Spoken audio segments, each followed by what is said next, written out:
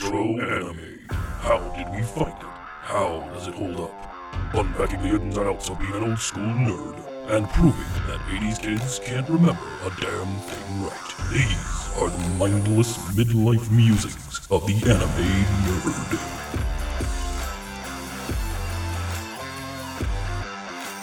Welcome to Mindless Midlife Musings of the Anime Nerd. I'm Rick, and I'm joined by the rest of our panel, Vic, Brian, and Lynette. How's everyone doing today? I want to fly. Hey.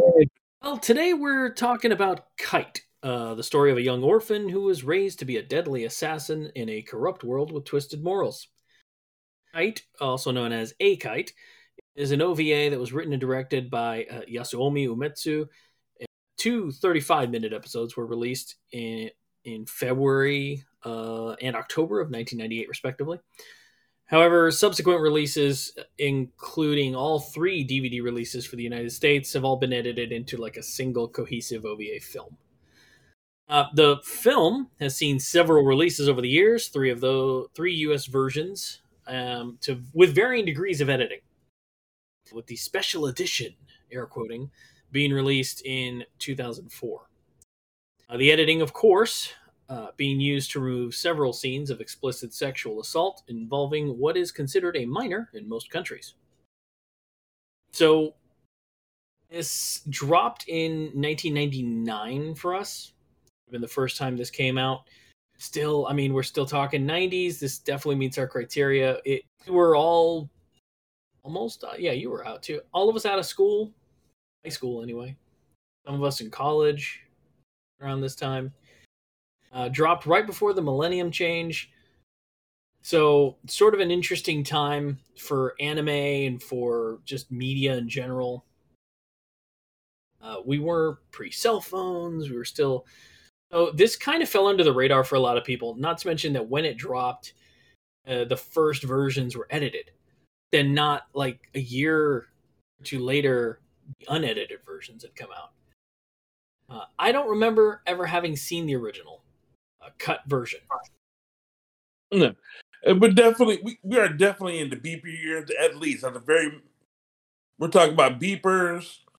Yeah. This was that time period. Yeah, I mean, the job I had at the video store, I had a pager. Like that was how people contacted me. It was so it wasn't a very informative. The information age had maybe just kind of getting started. We had internet, but it wasn't like the greatest thing in the world. Everything was on a GeoCities site back then. If you were trying to find out about this movie, you were digging around Yahoo or Ask Jeeves, and you were trying to find out about anime. Yeah, Alta Vista. And you were trying to find out about anime, and if you would have landed on this, you might have not known about its notoriety. This actually is an extremely notorious anime. It not just because of the explicit sexual nature of it, but it inspired a lot of people do things like to make films, to be anime. It got a lot of people into anime. It's known for its very, La Femme Nikita kind of esque storyline, right? It's very young girl born into a world of violence. That remains true even for the edited version. Really, what you don't get is just basically in the unedited versions, you just missing out on the pornography. Pretty much. Which is it's questionable as to whether or not that's a loss. Well, from what I've read, and I don't know if it's true or not, but the director actually prefers the international cut, which is the edited version. All right, so yeah, before we dive too much into our usual routine, I do want to comment on this.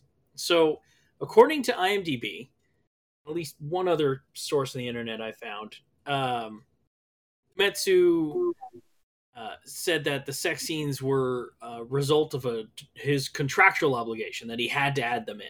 Yeah, he couldn't get funding without it. I challenge that thought. Because another interview I found, and I'll put the link in the show notes, he said that he wanted to make Sawa a junior high school student, but was worried that he wouldn't be able to get the anime rated in Japan. Then predated this with Yellow Star, which was his episode of Cool Devices, which featured a lot of similarities to this.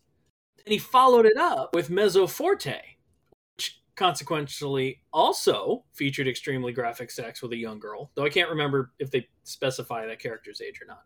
I don't remember, but Mezzo Forte was another series that was split up into both edited and unedited versions too. Right. So he can say all he wants that he didn't want to do it. He sure as shit did it a lot. Yeah. It's a little suspect. And I couldn't find any article that anybody commented or video or anything where he specifically says he didn't want to do it. If anything, he might have been a real life Mr. Akai. He might. I don't know. Look, but here's the thing about Umetsu. Love him or hate him for these 3 particular anime, the guy's got a pedigree. He's got a filmography that a lot of animators would kill for. He worked on Megazone 2-3. He worked on Robot Carnival. He worked on Kashin Robot Hunter, Soul Bianca. He did an episode of Dante's Inferno. He was an animator on fucking Akira. This guy's his due diligence. So it's an interesting thought experiment to talk about this anime and come at it with the questions that I had about authenticity of that statement. Well, there's also Studio Arms itself. Until it looks like about 2003, 2004, pretty much everything they produced was adult. And it wasn't until Mezzo DSA, which is the Mezzo Forte TV series, then that they started producing TV. And then the studio produced things like Elfin Lied and right things like that. I mean, I'm just, I'm not saying the guy's a perv. Not saying he's a creeper or or any of those things. Just saying there's a lot of evidence to support that theory if you had it. I don't know. This movie's very confusing. It's not intended to be, but it ends up being a little confusing. Let's dig into it. Let's dig into the film itself. Let's controversy about its content notwithstanding. Let's talk about Kite. It opens strong. I really liked this opening scene, the concept of this unassuming girl in the elevator with a real prick, and then she just puts him out. Execute. The word you look for is execute. I'd have to agree with Brian. The grandmother, I was like, he's done. He needs to be done. Yeah. It was cool. It was a strong opening. I liked that a lot. I thought it was really cool. And it's coming at it from a fan of films like A Long Kiss Goodnight or La Femme Nikita or, like The Professional, things like that. Like, it's like, damn, this is awesome. I really love the introduction of the gun. The gun, it came through like Miley Cyrus. It came through like a wrecking ball. The explosive round that explodes after a little bit. It was really cool. It was the part that I liked. It's like triggered. Like, it's not timed. It's not censored. There's a trigger on the gun to make things go boom. Like, I love that. That shit was just like, the thing about it is that if you think about the ballistics and the physics of it, right? It had enough to penetrate and then it held. It didn't exit the other side of the body. It stayed right there. And then somehow they were alive enough to pulsate and then explode. So the gun itself clearly doesn't have to have a particularly strong caliber of bullet. It doesn't have to go it doesn't need a lot of penetration power. It just has to land. And if it lands, it's done its job. Penetrate the skin and that's it. That's it. That's all it's got to do. So these guns are probably not, they're not going to be pulling off wanted style shots with this kind of gun. That would have been cool though. He's not wrong. It's a cool gimmick. I dug it. Bend the bullet. This whole movie, to me, I think the note I wrote about it this is like a dark future version of The Professional, where Gary Oldman's character takes Matilda. That's how this felt to me. That's an interesting look at it, and yeah, it kind of works. If anything, especially if Gary was a perv. It definitely feels like he started combining elements from, like you said, it started off in Cool Devices, and then after Cool Devices, it went straight into this one, and then goes. So cool devices. You had the exploding little chickens doll thing. Yeah, the little plush, right? Yeah. And then he said, "I'm gonna use that same idea, but I'm gonna put it into a bullet." Right. Yeah, much like, and it's a strange comparison to make, but much like how we sort of deconstructed Masami Obari's work over the course of his films, you can kind of see an arc this creator these three pieces too. Right. Yellow Star, this, and Mezzo. It is kind of interesting to follow that train of thought. It's interesting to see. He really does not like police lieutenants or detectives. Yeah, the law no good in this dude's eyes, that's for sure. Right. I did read a little bit about his thoughts in the creation of this Kite story and why it's called Kite at all, really. It, having to do with there's no such thing as pure good or pure evil, that there's more, dark morality and gray areas in all people. And that's something he kind of wanted to explore with this. That's what he said. I don't know that. Yeah. He's full of shit. Right, I know. It's yeah. a hard sell. You look at the work and you go, really? I don't know. That's like looking at NASCAR and say, I just want to look at the physics of cars taking an elliptical track and see how they affect humanity. Fuck you. You just like seeing cars drive in circles. Yeah, no doubt. But I wonder if that was more of a translation issue, because I can see him, like story-wise, selling it to Saya and the other dude, that they're doing a service, by getting rid of the worst, despite the fact that the detective and the other guy that's looking in two totally different directions were just as scummy as the people they were executing. When they were talking about Kincaid, not Kincaid, what is his name? Connie. I said that. Connie, yeah. So when they're all talking after the second round of executions, or I'm sorry, assassinations. That's right. Right. After they're talking about after that, the first thing he says is, "You stink, Mr. Akai." And I was like, he must smell like the way Kanai looks. Yeah, no kidding.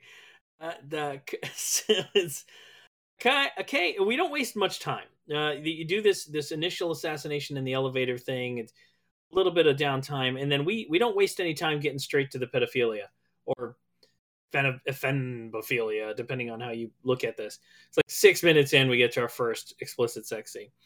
Akai is a sick fuck, but Nia is the fucking worst.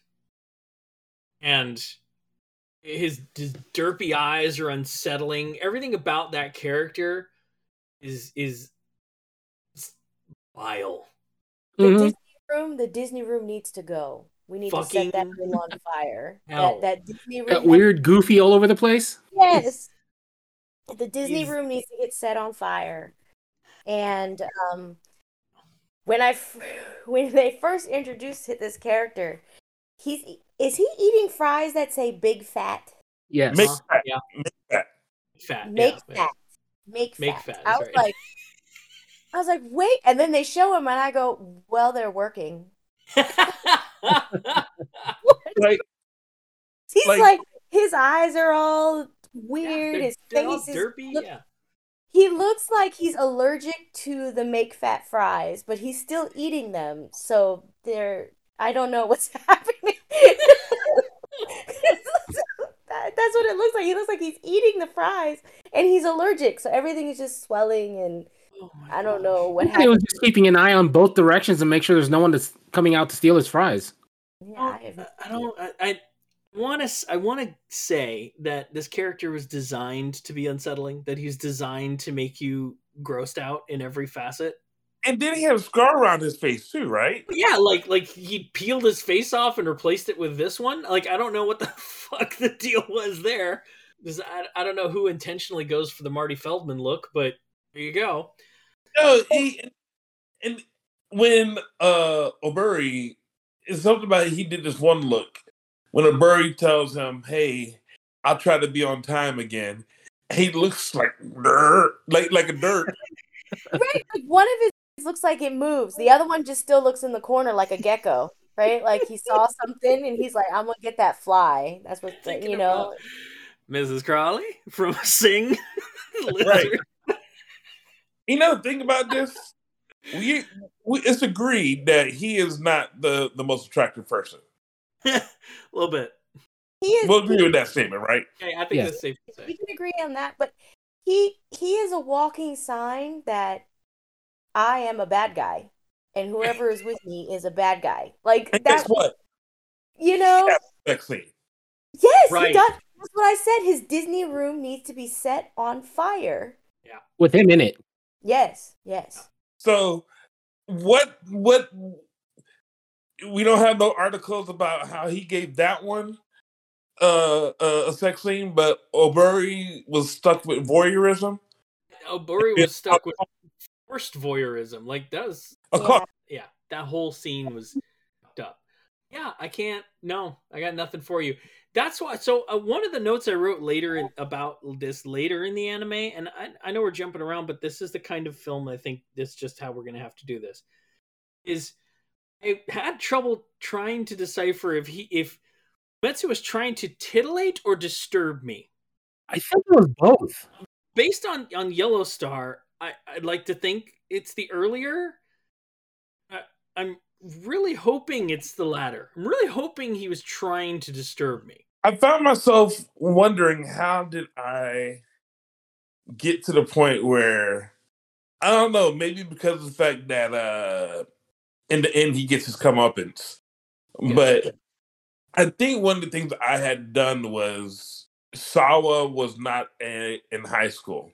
She was, in my opinion, I thought she definitely had a body like she was in college. Right. Okay, so let's talk about it. But it started in high school. Let's talk about this. All right, here's the thing. Now, it doesn't take until the very last little bit of this anime, after the cuck scene where, Oberi is forced to watch Sawa get raped. Post-coitus, it's the first time they imply Sawa's age. He states that she should drop out of college. So, meaning that, she's been his ward for obviously a very long time if you compare it to the flashback footage. Mm-hmm. Now, in the very next scene, when he finds Kania's body, they say that her parents were only murdered 4 years ago.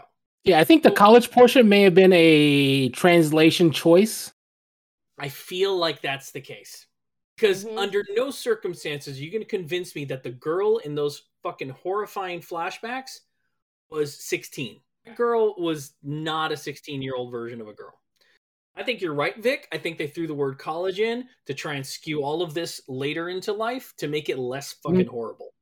So, which brings me to my second point of this, is that I can't tell you how many films in the 80s, right? If you think about, I'm not talking about Porky's, but I'm talking about stuff like Revenge of the Nerds. Yeah, no, not necessarily Revenge of the Nerds because they're in college, but right, any of the high school, like 16 Candles, Science, any of the Friday the 13th movies, right? These are teenagers that are getting their freak on. Yeah, getting the freak on. Right. We were in this Pony was hot songs, and we weren't doing that. That was in high school, and we were subjected to that.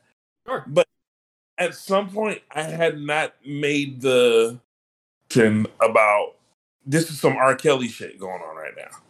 Right. Mm-hmm. And in defense of us, we were within the realm of what might have been considered a target demographic for that. We were teenagers. So the concept of being attracted to teenage girls is perfectly acceptable as a teenager. Now you're an adult. Now you're an adult and you come back and you watch this and you go, well, this is fucked up. You might have gotten a sense that it was kind of fucked up, like when you watched it back in 1998, 99. Now you come at it like this and you go, no, this is really fucked up. This is next level fuckery. I guess we can go ahead and answer the question. Does it hold up? No, we're good. Oh, here's the thing. The international cut, which is the censored version of the movie, I think that version holds up. I will agree with that. I feel like sex scenes... The movie, with the exception of the sex scenes, the movie itself wasn't bad. I agree. It's just the sex was highly uncomfortable. And unnecessary. None of it moves the plot forward. It was published by Green Bunny, which is primarily a hentai publisher. So 100%. No, absolutely. I think the edited version of this is a perfectly acceptable film that tells a dark story, the maybe ambiguous ending, but it's a decent story. It's a dark story, but it's entertaining. The action scenes are really good. Animation's really good. Really great. Yeah. Mm-hmm. But yeah, I feel like the sex scenes, of course, to a teenage version of me might have been titillating. As an adult version, I'm like, this is gross. I think that's the difference. It could also be used as the fuel to figure out why Sawa wants to brutally murder them, other than the fact that they are very bad people anyways. I felt like Akai answered the question of what happens when a pimp turns his girls out to actually kill his competition rather than just keep doing what he's doing. So that's just what I felt like. It's like, he's sitting one day going, I got too much competition. Why don't I just turn one of these girls into a serial killer and murder people? Oh, great. Now now the clients are his competition, and he's still able to do this other stuff. But I felt like while the sex scenes weren't needed to move the story along, they were needed to show that this chick has a reason. Well, it was kind of needed for Green Bunny to actually publish it. That too. Now, here's the thing, though. Let's do devil's advocate and say that he had to add the sex scenes for Green Bunny, for the bunny people to do it. That means that if, no matter what genre it was, like say, heaven forbid, Super Dimensional Fortress Macross was released on this, it would have been a completely different... Hey, do not compare, throwing Macross towards Green Bunny. Well, I got to keep our quota. I don't think That's we right. said it. No, look, I hear you. Like but you're talking about it. Let me see if I follow your logic here. You're talking about it from the perspective of how dramatically this product changed by the forced sexual scenes. Yes. Understood. Mm-hmm. And I think that I agree with you, Lynette, that narratively it helps establish Akai as a far greater monster than he would be without them. I feel like it's glorifying it a bit. Because these drag out. Like, you can do sex scenes in a way that are disturbing, unsettling. That's not how these were done. That is true. The flashbacks would have been better. Agreed. The flashbacks were disturbing. What was the most disturbing part of the sex scene for you? Like, if you look at the scene itself, and are you saying that based on what other characteristics other than the pedophilia? I think when it goes into the flashbacks during the sex scene, showing the younger version of her. That scene, I agree, is sort of important because it's a graphic sex scene where Sawa's, I want to say she's using Akai at this point. Like, she's like weaponizing herself to prepare for what she's about to do. She's doing it to save Oberi. Right? Mm-hmm. So I get that. And then this flashes to her in her youth. That helps elevate that bit of material. It helps make that a more important moment. The other stuff, I didn't need a scene, man. The Disney room didn't need to. We didn't need it. We didn't need it. Can I tell you what was the most disturbing? One of the disturbing things about it for me, the jazz flute. Sure, because no, but you're not wrong, okay? Because that is an attempt to sexualize the scene, to make it more, I don't know, intimate, and it's not. It's supposed to be unsettling, and song choice matters. Well, and I think the reason why it's like, say something like when we know that we have covered music in great detail, but this is one of those times where it's that jazz flute felt so separated from any type of music they could have chosen for conformity, right?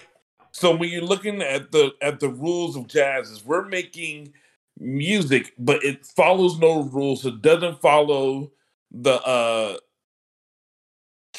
time structure. It really is the most selfish of expression I could think of, if that makes sense. No, I do. I get it. And that's the thing about it. If I can piggyback on that, that's the thing about it that makes me think Metsu was trying to titillate with these scenes, not disturb.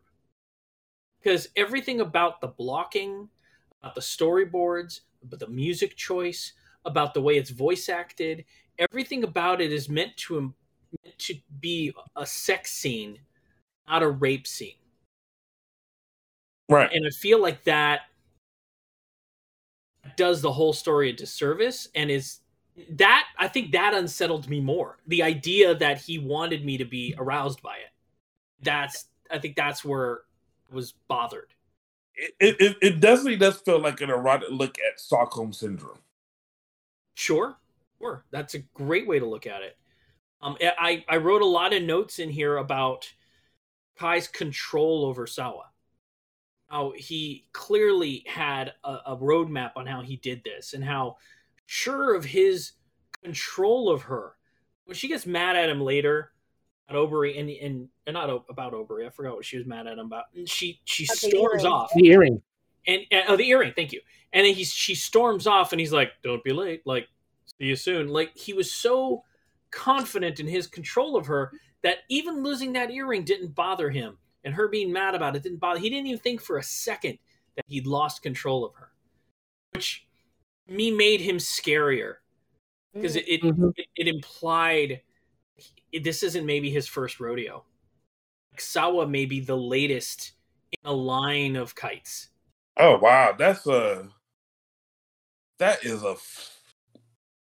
Well, he did. It tracks. He did hint on that at the end when they were talking about killing Oberi. He was like, "Don't worry, I already have someone lined up." Mm-hmm. And he clearly had already started working the basketball girl. Mm-hmm. Yeah, because he'd converted her.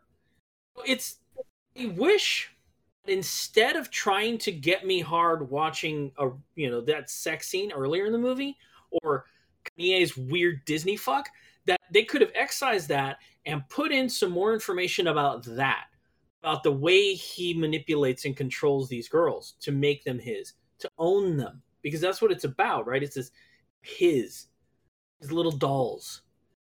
And those manipulation tactics, like giving her the earrings and making those representations of her mother and father, and all of that shit, like, he's trying to make a film that shows the dark side of people. That's the route you go. Mm-hmm. If you're gonna do a sex scene, you make it as unsettling as possible, because that's the point. Mm-hmm. I was thinking to myself that kite was not the best word. You know what I'm saying? I thought I was really looking forward to doing our name exercise. Choose a better name for the anime. Yeah, right. But as we're looking at it, you do see these wonderful, like, if you're looking at a kite, you are looking at the beauty of it as it's flowing under, it's soaring. But what happens if you put the kite in the hands of a monster? Sure. Yeah, it can come crashing down. It can, take an eye out. So the thing about the kites, right? The name. So kites are controlled and manipulated by strings.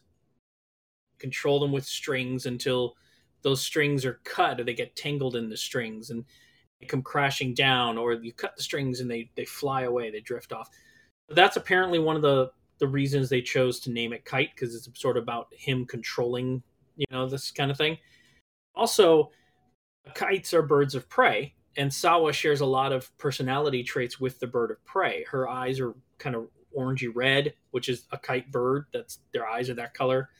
She sort of tilts her head sometimes, almost like a bird of prey is, preparing. And how she perches herself, like right after that first kill, she like perches herself up on the cityscape at the beginning of the opening act. All of these things are sort of meant to invoke the idea of a bird of prey, the kite. Yo, the first time after she jumps off the building and she lands, and it's panning up to her face, and then she looks. I see that now. I see the bird there. Yeah, sort of double meaning in all of this. I know that apparently the physical control of the kite is sort of the main titular metaphor. I saw a lot of the bird of prey in her character. I thought that was an interesting odd. And the thing about this, it's something else you think about when we're talking about the kite is most times when you think of the puppet on the string, you think of the puppet going down. Right. The kite is the other way. It goes up, but it's still controlled on strings. Yeah, it's like a reverse puppet because you're not the only thing in control. You're controlling it against the environment. Yeah. Yeah, so if anything, you're restricting it from doing what it's intended to do. She did not. She could have lived without this. She did not want to actually be doing this unless she. It doesn't really say that she was actually looking for the killers of her parents. No, because she knows. Like you find that out later, right? When she's sent to kill Oberyn, which by the way we definitely want to talk about here because I'm a little on this one. So she goes to visit Oberyn, and she draws her gun on him, and she confesses that Akai wants Oberyn dead. She doesn't do it, right? Because I guess at that point they've made this pact that they're going to get out together, kind of thing. Akai must not have told Kanye because very next day he's sitting with him getting a new job, new mark. Granted, that mark was a SWAT member, but no, he didn't know that. There are levels to this. He wanted him to look. If this doesn't work, well, if Sawa doesn't do it, I have the SWAT. If SWAT doesn't do it, I have the basketball girl. Right? Like he just really wanted this dude dead. Yeah. And it was, I don't know, it's interesting, but isn't it interesting that he felt it necessary to have contingencies in place when he was so confident in his control of Sawa? Sorry, maybe she was just a warning. Like, I don't know, maybe she wasn't supposed to. That's just me being optimistic, but I don't really think that's the case. Wouldn't it have been great if we could have explored that instead of watching Kanea get fucked? Sure. I was gonna say though, it wasn't so fat his confidence. It's like, what if she would have failed against Ubudi? Okay, fair enough. All right, I can go with that. I can get behind that. Can we talk about how wonderful Sawa's how beautiful she's drawn? Oh yeah, the anime's gorgeous. Metsu's art style is very cool. It's very unique. It's surreal. It doesn't like a lot of his work doesn't go full anime. It's very manga-esque. And Sawa's a gorgeously rendered character, but so was Yane, the character from Yellow Star, or Mizuki, the character from Mezzoforte. Like he has a thing for rendering young girls. Whether that's good or bad is subject of discussion. Obori's eyes, oh my gosh. Whenever they did the zoom in on those, I was like, those are beautiful. Nicely done. You know what I felt like when I saw them both together? I felt like I was looking at like Twilight, the assassin. You know what I'm saying? They had Edward and Bella, that dead stare. Oh, why are you bringing that up? I'm annoyed that you brought in Twinkling Vampires into this. You realize we're gonna have to link to this shit in the show notes now? You're not supposed to do that. Oh, here's my Andrea. Get him.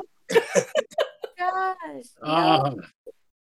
No. Oh man. Vampires don't sparkle in the sun. They catch fire and explode. Sorry. So there's talking about her relationship with him and his control over her and how his contingencies and all that. I skipped over the part where she lets Oberyn know that she's already fully aware that the two of them killed her parents. Yep. She's known for some time. So then, like you were talking about, Brian, is it Stockholm? Is she just in because she's in? Or is she in because she's been plotting for fucking ever how to get her revenge? Because I gotta think it's Stockholm, because she's already an able-bodied killer. If she really wanted to do it, she could have done it a long time ago. Avenge her parents. I'm thinking it's her relationship with Oberyn that convinces her that maybe there's a life for her outside of that world. Mm-hmm. Yeah. That maybe with his help, there was a chance to actually pull it off. Right. And that made me ask the question, is like, what the fuck was she doing on the escalator that day? Because that's when she met Oberyn, was after he assassinated the three businessmen pedos. She was the support. He was his support. Yeah, he was supposed to take out one, and the other two were supposed to be taken out by Saya. Oh, okay. I didn't quite catch that, so thank you for clearing that up. Yeah, she was a support. Cool. All right, now we get to talk a little bit about one of my favorite bits, which is the bathroom fight. The bathroom fight scene with Mr. P. Willis. Yes, the Bruce Willis twins. That's right. I'm going with Bruce Willis. That's what I'm going with for this, because this contract was P. Willis. So Bruce Willis and Bruce Willis taking a leak. And this is probably the coolest action scene in the whole damn movie. Oh, for sure. It's so great. It's so visceral. I loved it. That's a perfect word. And it, if when you look at like fight choreography, right, in like live action movies, when they're using, the doors or they slam their head down into the toilet, it's that level of visceralness that's like, oh my God, they're completely aware of their surroundings and they're using it to their advantage. It's that same thing but animated form, and he goes ham. You know what it reminded me of? Mission Impossible Fallout. The bathroom fight. Yes.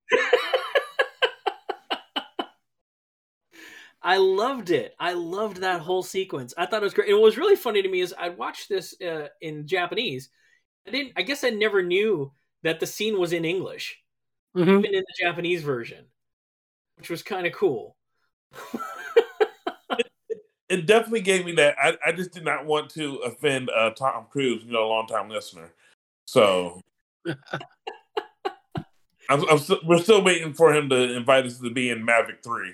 He is a big fan, and we're always happy to hear from him. So we're talking about, and I love that she killed the wrong one, and I love that for me it was ambiguous the whole time. I'm like, wait a minute, which one is she supposed to kill again? Is the mole on the left or the right? Because she had two photos. You remember a mole, right? And like she had two photos, and both of them got mole. Fuck, I don't know. So then she killed the one, and I'm like, okay, good, she got him. And I'm like, wait a minute, no. And then she didn't get him. I'm like, fuck, you killed the wrong Willis. Damn it, Sawa. So that is where the first one ends, and it ends on by far one of the best moments I've ever seen in an anime, where the guy grabs her and then jumps out the window. Seriously. And then she by far has the best reaction. She screams, which is what she would do. It's not something like, okay, I need to start. Oh, shit.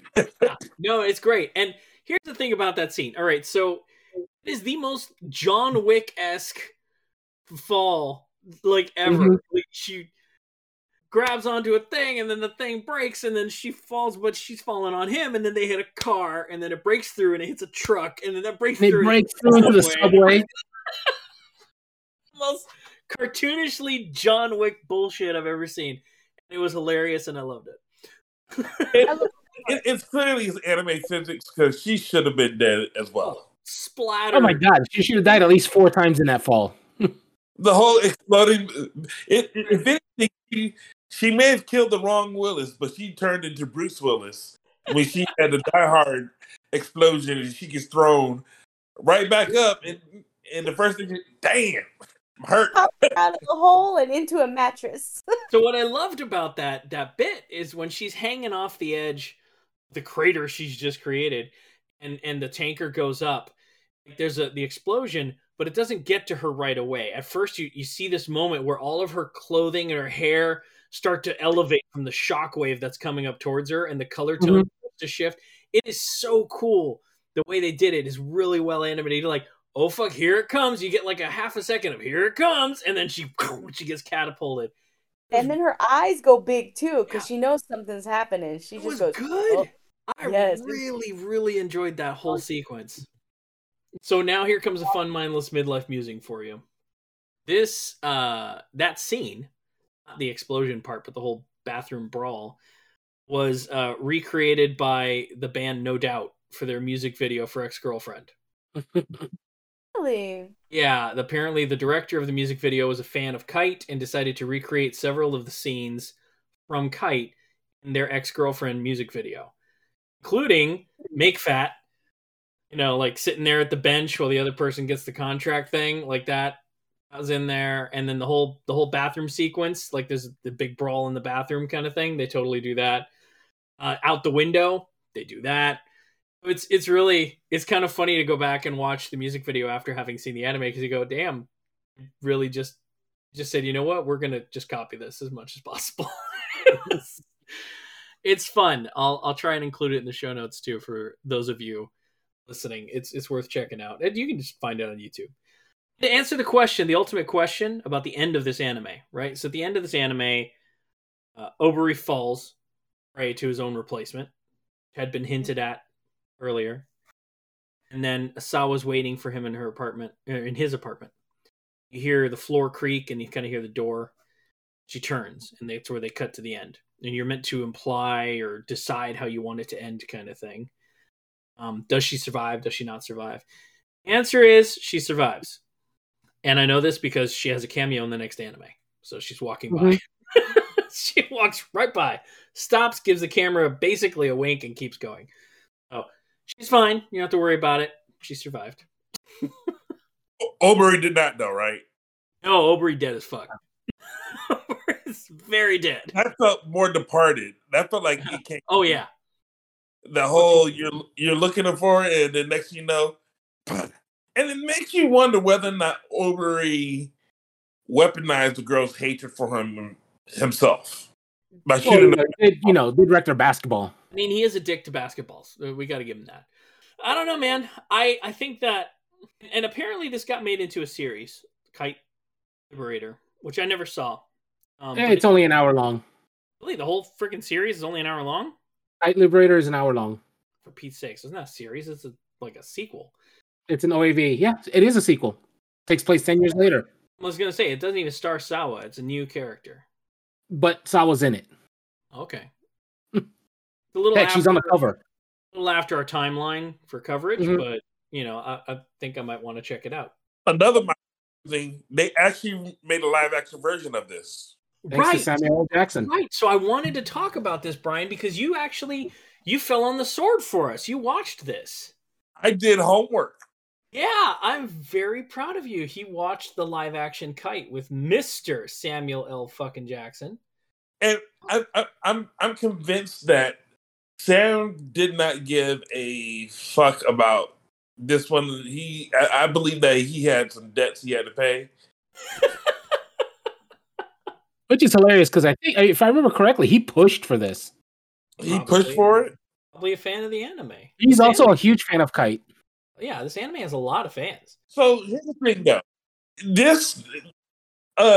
So the first thing you want to know about this is that they remove any of the assassination storyline, okay, and replace it with human trafficking. Okay, so a little bit of Yellow Star, but mostly Kite kind of thing, because she ends up a human sleeve at the end of Yellow Star. Now, what about the whole sexual predator thing? That's not part of it either. He is no. They are really the predator is not a, at the very. You can spoil this, right? Like, I mean, that's the whole point of the show is you can just say shit. Like, No, I'm trying to figure out the best way to say it. Samuel Jackson is apparently he's the one that was again responsible for the death. Okay, But he doesn't do it. Her control is not even Samuel Jackson controlling her. She's the one that's pursuing the the person that is ultimately responsible for her parents' death.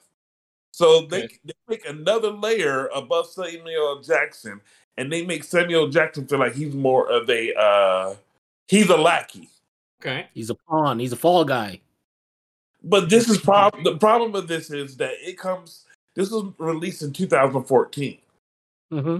So it's hard for you to go from being Nick fucking Fury and now you're going back to being a lackey. Gotcha. It doesn't translate well, first. Second, the girl who's playing Sawa, not the best. Not the best. She is all the trauma of Sawa, but none of the ruthlessness of anything.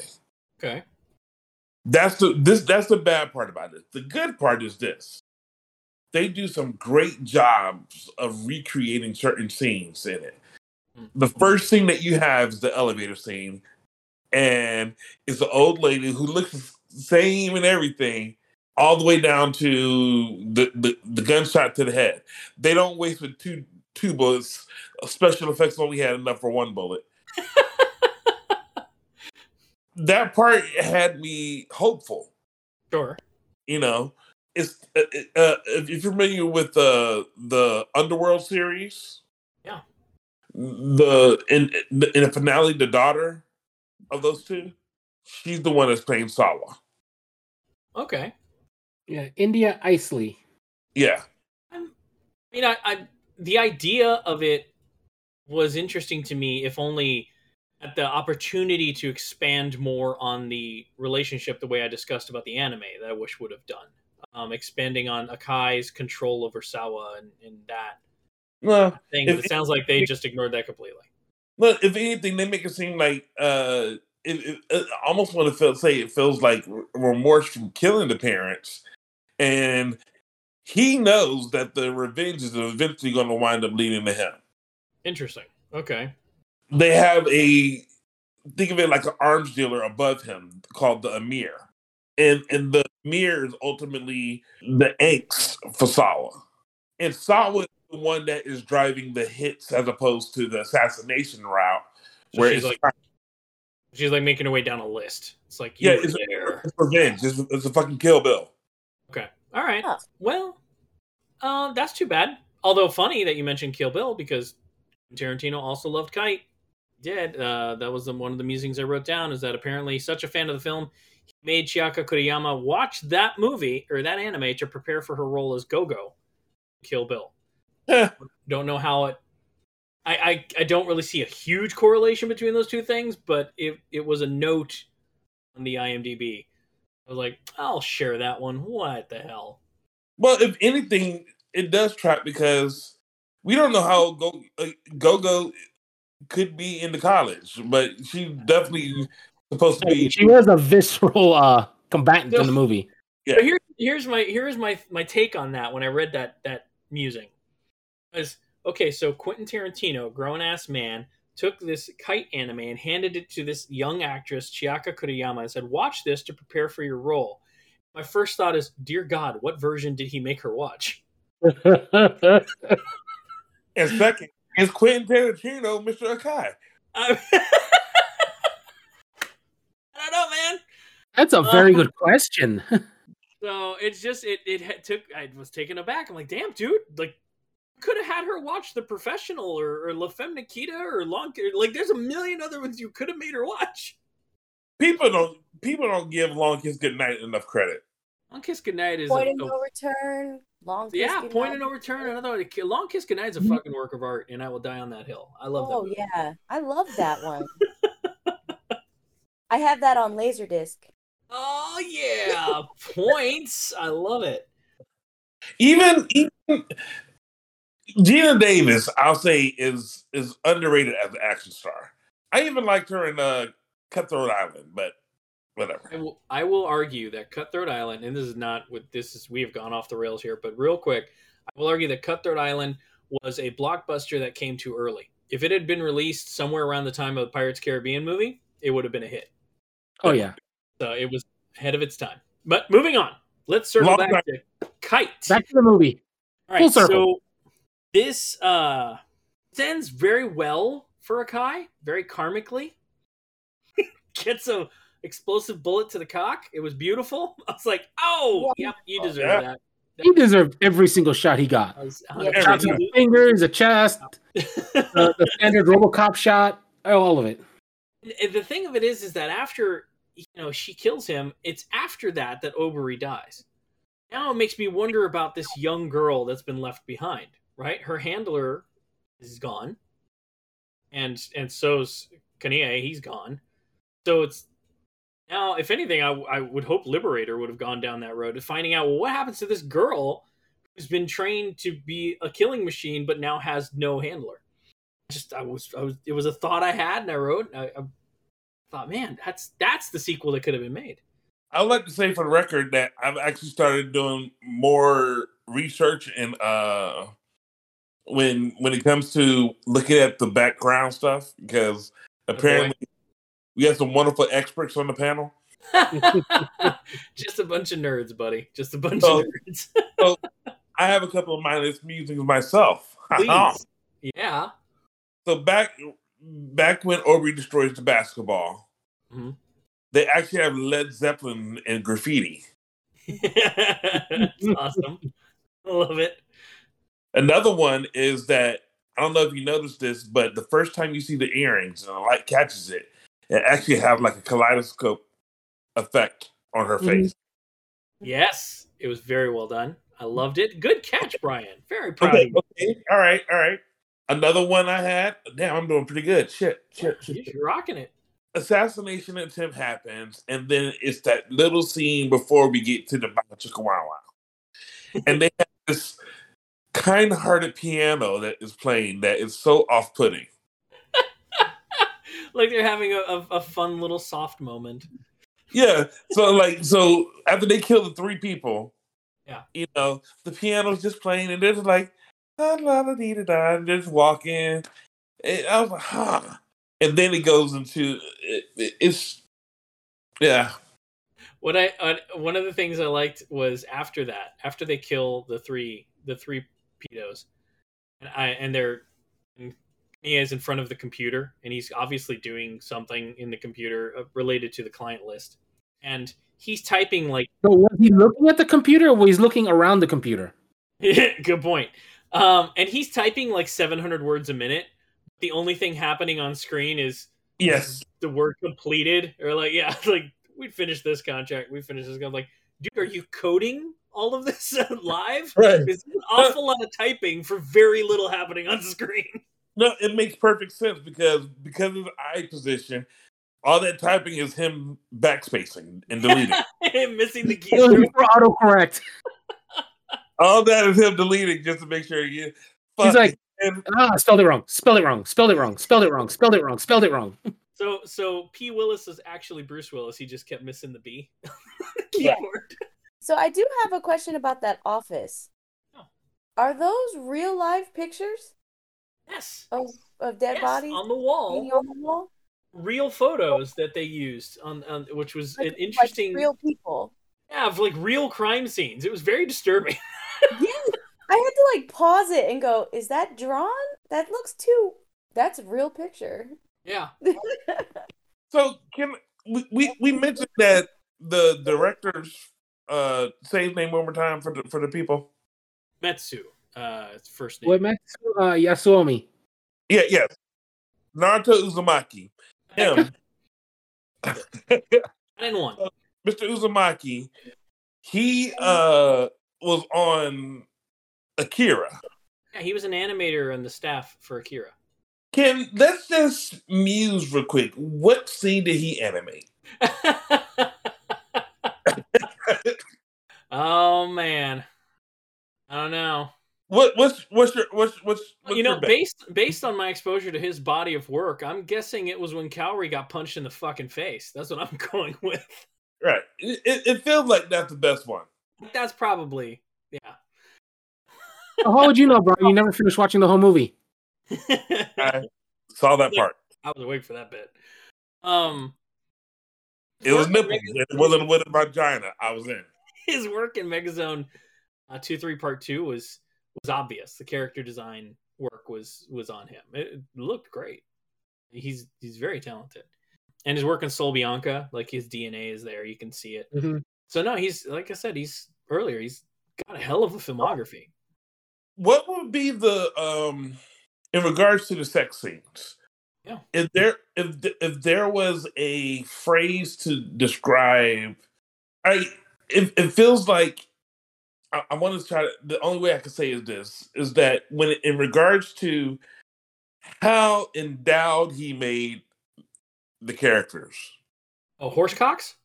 Yeah, it felt like if it fits, I sits. Everybody is 3 times the size of Sawa. And apparently, Sawa's like the tiniest human to ever exist. Right. And every man is engorged with a forearm-sized penis. That's kind of like my problem with all of it. It was so, everything about the sex scenes was so, I shudder to use the word pornographic, because yes, it's pornography, but it's not what it was supposed to be, right? If the intention was to be horrifying, you film it differently. Pornography is done in such a way to as titillate the viewer, right? The angles chosen, the way the girl is positioned, all of those things are done in such a way as to titillate the viewer, to get you enticed by watching it, to get you aroused. Whereas if you watch a scene that is about rape or is about sexual assault, it is filmed in such a way as to unsettle you. The angles are more visceral. The action is the music is more frightening. Everything about it is done in such a way as to elicit the emotion that what you are seeing is horrible. Everything about the sex scenes in Kite is done with the implication that he's trying to arouse you. That's the problem with them. And in case, ladies and gentlemen, in case you don't know, out of the panel, Richard is clearly the best lover out of all of us. Sure, I'll take that win. Absolutely. The man knows all about lighting positions. There's no turn the lights off. No. I want you to see the beauty of our union. Either that or I just watched a lot of porn. And it is at this moment that Andrea started throwing up. Oh man. But yeah, I think that's my ultimate takeaway. In fact, I'm going to use that as my final thought, is that this film didn't deliver on what it said it was trying to do.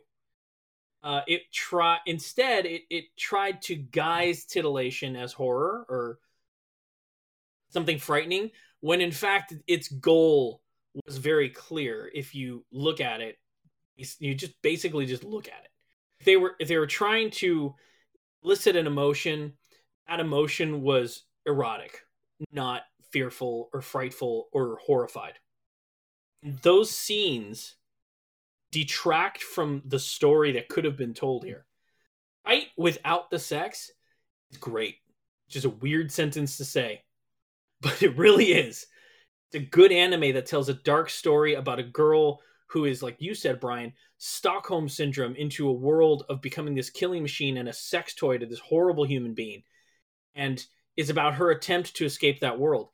That It's a great story, sad one, but a great one.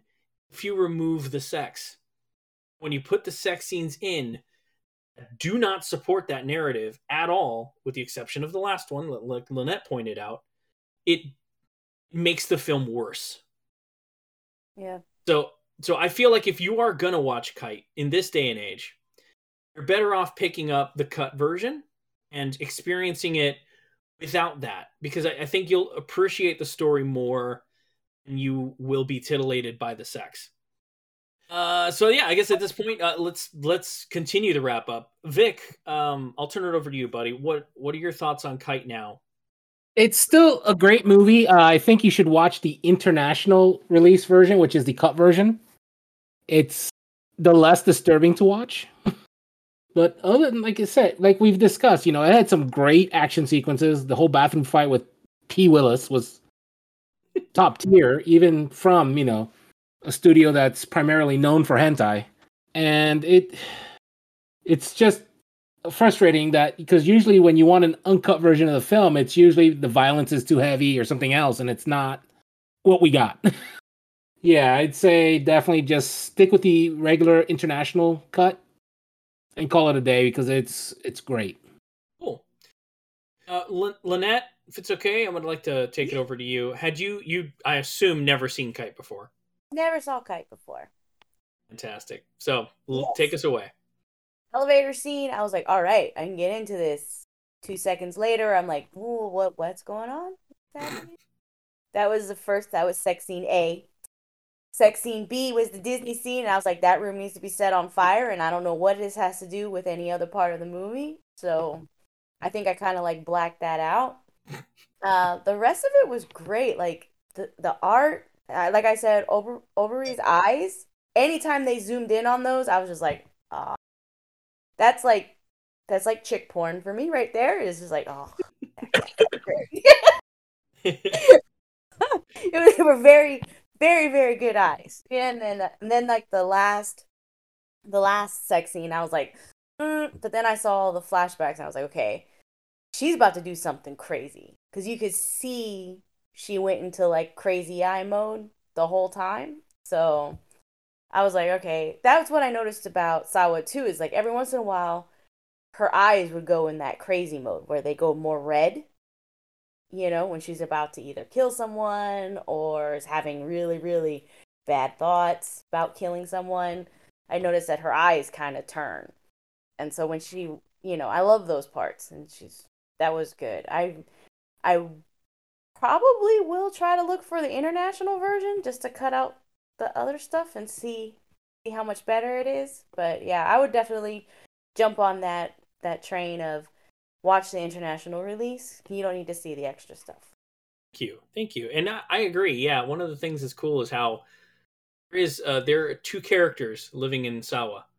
There's that killing machine, and there's the girl, and she's like flirtatious with the Pringles bottles, and she's having a good time with Obery. Like, there's that version of her, and then there's that other one that held the head tilt and the empty gaze version that you just go, oh, okay. But yeah, I love that. Excellent note. Brian, my friend, this was an interesting one for us to watch. Wouldn't you say? What do you think about Kite now? So I actually have 3 different final thoughts about it, and they can go in 3 different ways, right?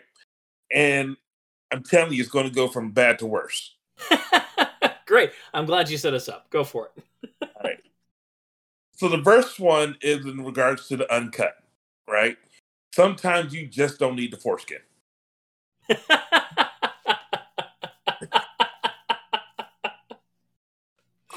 Oh, Christ, that needs to be an episode title.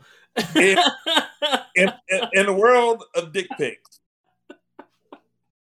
let's just go ahead and say that receiving a dick pic with an uncut dick may not be the thing you want to see. That's the first one.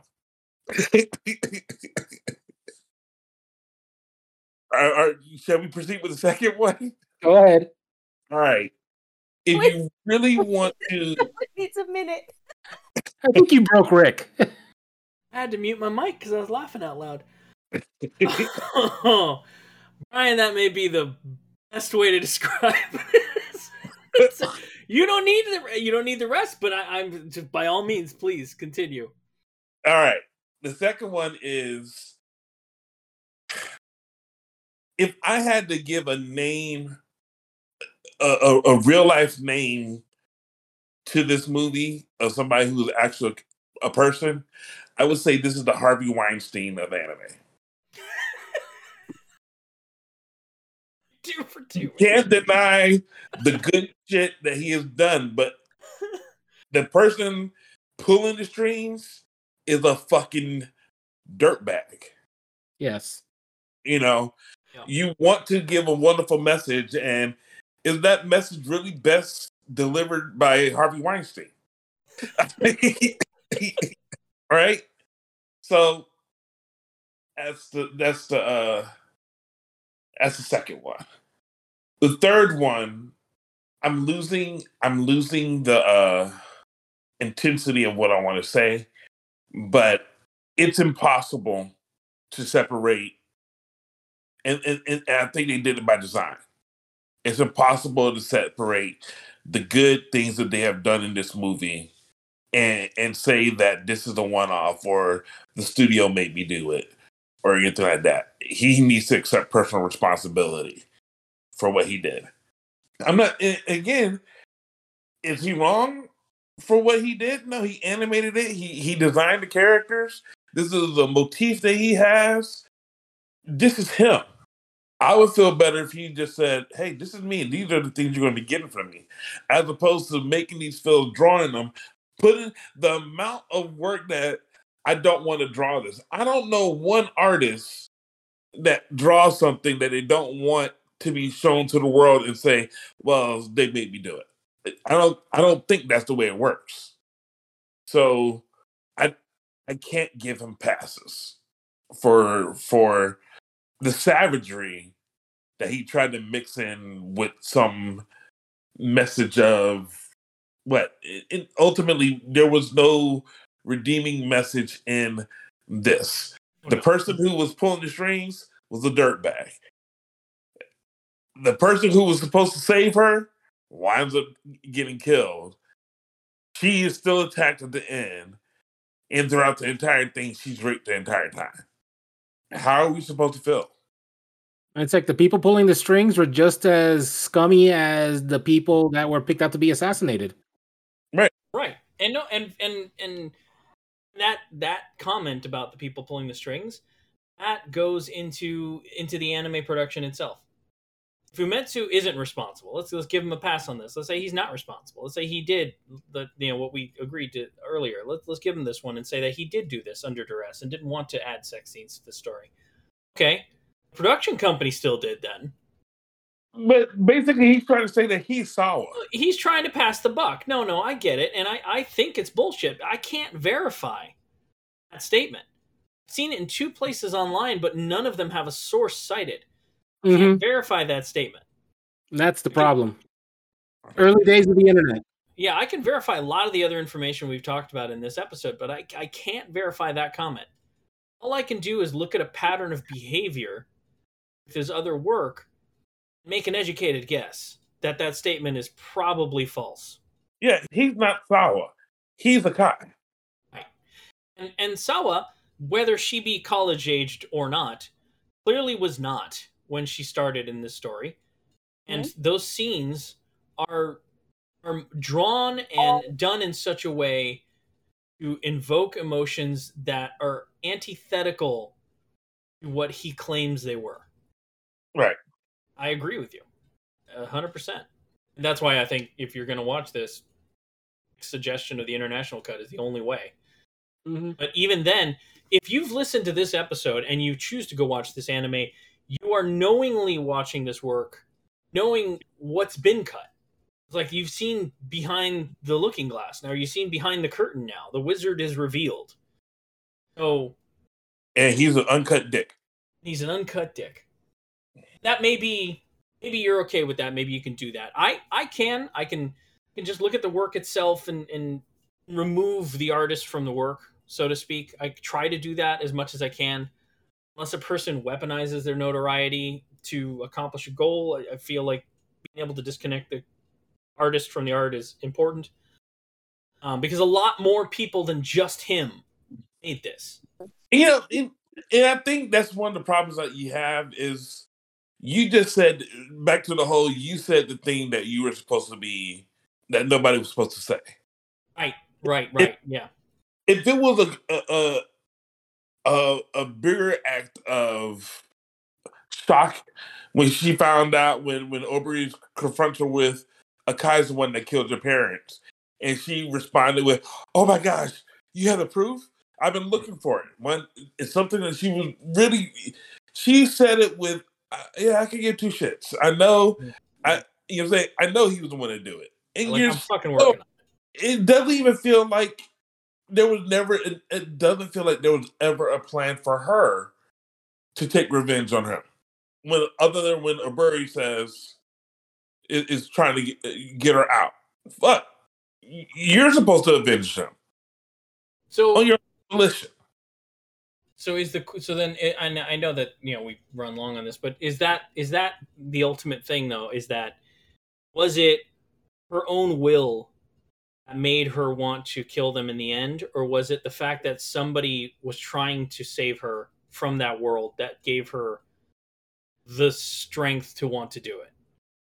Was she become acquiesced to this life, and Oberie's attempt to save her made her go, "Oh, there is hope for me"? Look, or was she planning it the whole time and just needed Oberie to execute? First things first, Akai sent her at the Oberie to keep him in there. So basically, Akai was pimping her out, Lynette. That's the first thing. The second thing, Oberie's the one that was asking the question of what did these guys do? She was just, okay, you got to kill him, right? Sawa herself just did the job, and it wasn't until somebody pointed out to her, hey, there's some questions you should be asking if you want to regain your soul. If that's not Stockholm Syndrome, I don't know what is. And regardless of that, do you feel like, and I know we trailed off from your final thought, and I apologize for that, but do you feel like that represented enough to make it a worthwhile watch?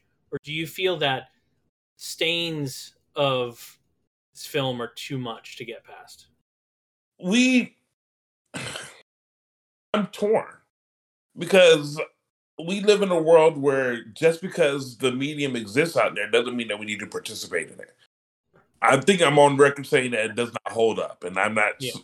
There's not something that I can actually stand behind. But this is the same guy that was watching it back in when you're 16, and there are certain things that I did not catch. No, I never would have gotten down with someone who's raping somebody, even as a teenager. Right. There used to be virtue, and the chivalry and the good guy. If you want to, there has to be a point where you draw a line in the sand and say, it doesn't matter where this comes from. And I think we've already done that already when it came to Cool Devices. Right. We said, hey, listen, we were fucked up back then. Sure. We're young and dumb. Young and dumb, but he knew better. Yeah. You know what I'm saying? He wasn't he was drawing people that made it knew better. Yeah. So who are they trying to turn us into? And if you're realizing that somebody had to work like that and years have gone by, the only thing you find is 2 uncredited sources, I say you burn the motherfucker. An excellent piece of information to break down. You have to digest it, Yeah. This is it's a beloved anime, but it may be one of those anime that is a rose-colored glasses kind of anime where you don't realize what you had watched when you watched it, and to revisit it is to experience it anew in such a way that maybe not paints it in such a positive light.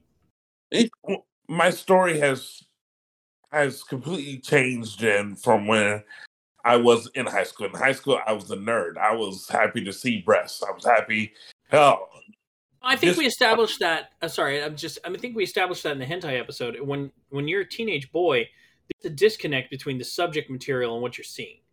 You're seeing sex, and it's completely disjointed in your brain from what's happening around you. This is just a pubescent brain. It's not an excuse. That's how we're wired. So what? As you get older, you start learning words like trauma, right? And you understand context a lot more. Right. And by understanding trauma, you understand that somebody who weaponizes trauma in this manner is the biggest piece of shit ever. Yeah, the worst kind of human. The worst. Now, the question is, Brian, do you feel that it's Umetsu? Or do you feel that he's trying to shine light on people like that? I think that let's pause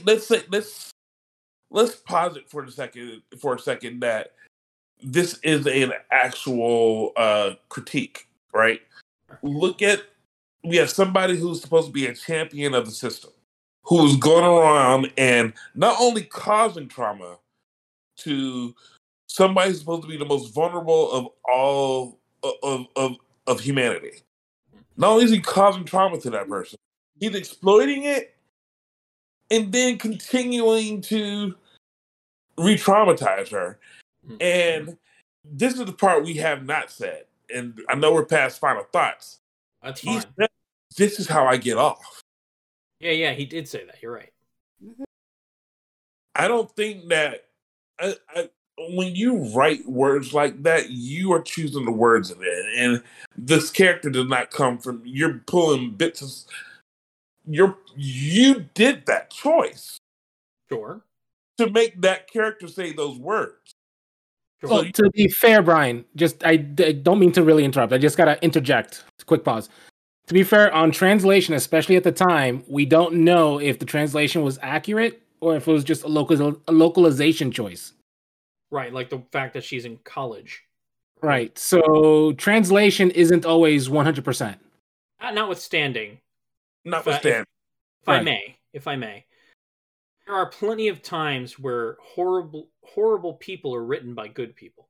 In order to see the light of something, you have to be able to show the dark of something. Like, what is a good hero without a good villain? Right? An even better villain. So the worst of the worst doesn't mean the writer is the worst of the worst. Leave it at punching grandma. We have already said that he could have made the message without having to delve any more. 100%. And the problem is that he is exposing entire generations to his mindset. And the same way Harvey Weinstein deserved to be crucified for his actions. Sure. Put that motherfucker up on the cross too. Gotcha. Because I now have to explain that to my kids. This is not the right way. And I have to say, you know what? Not only is this not the right way, but goddamn, you just get exposed to so much more as you're older. To know that the bar for entertainment needs to be raised to protect our most vulnerable. It has to be raised. Just because you can doesn't mean you should. Hear you. Brian, you want something to blow your mind right now? What's up? So Green Bunny, right? The hentai company, right? So issues notwithstanding. Green Bunny is owned by a Japanese corporation called HappyNet, which owns the rights to a lot of TV anime, popular anime, and everything, right? So it's the porn division of a legit anime company. And guess who owns that? Disney? If you say Disney, I'm going to jump out of a window. Bandai Namco. Bandai Namco? Oh, that is... Bandai Namco Holdings owns HappyNet, which owned Green Bunny when Green Bunny existed. We're talking about Tekken now. Yes. Or Dragon So Ball. there's a possibility of you one day in the far off future, when it becomes Idiocracy, to have Heihachi versus Akai. So that's, corporate synergy, whatever, like the corporations doing what they're having subsidies. Look at Disney. Disney has Miramax, and they own Fox, which has its share of shit. So that notwithstanding, a division running on its own, independent of control, is not unheard of. I just wanted to bring that up.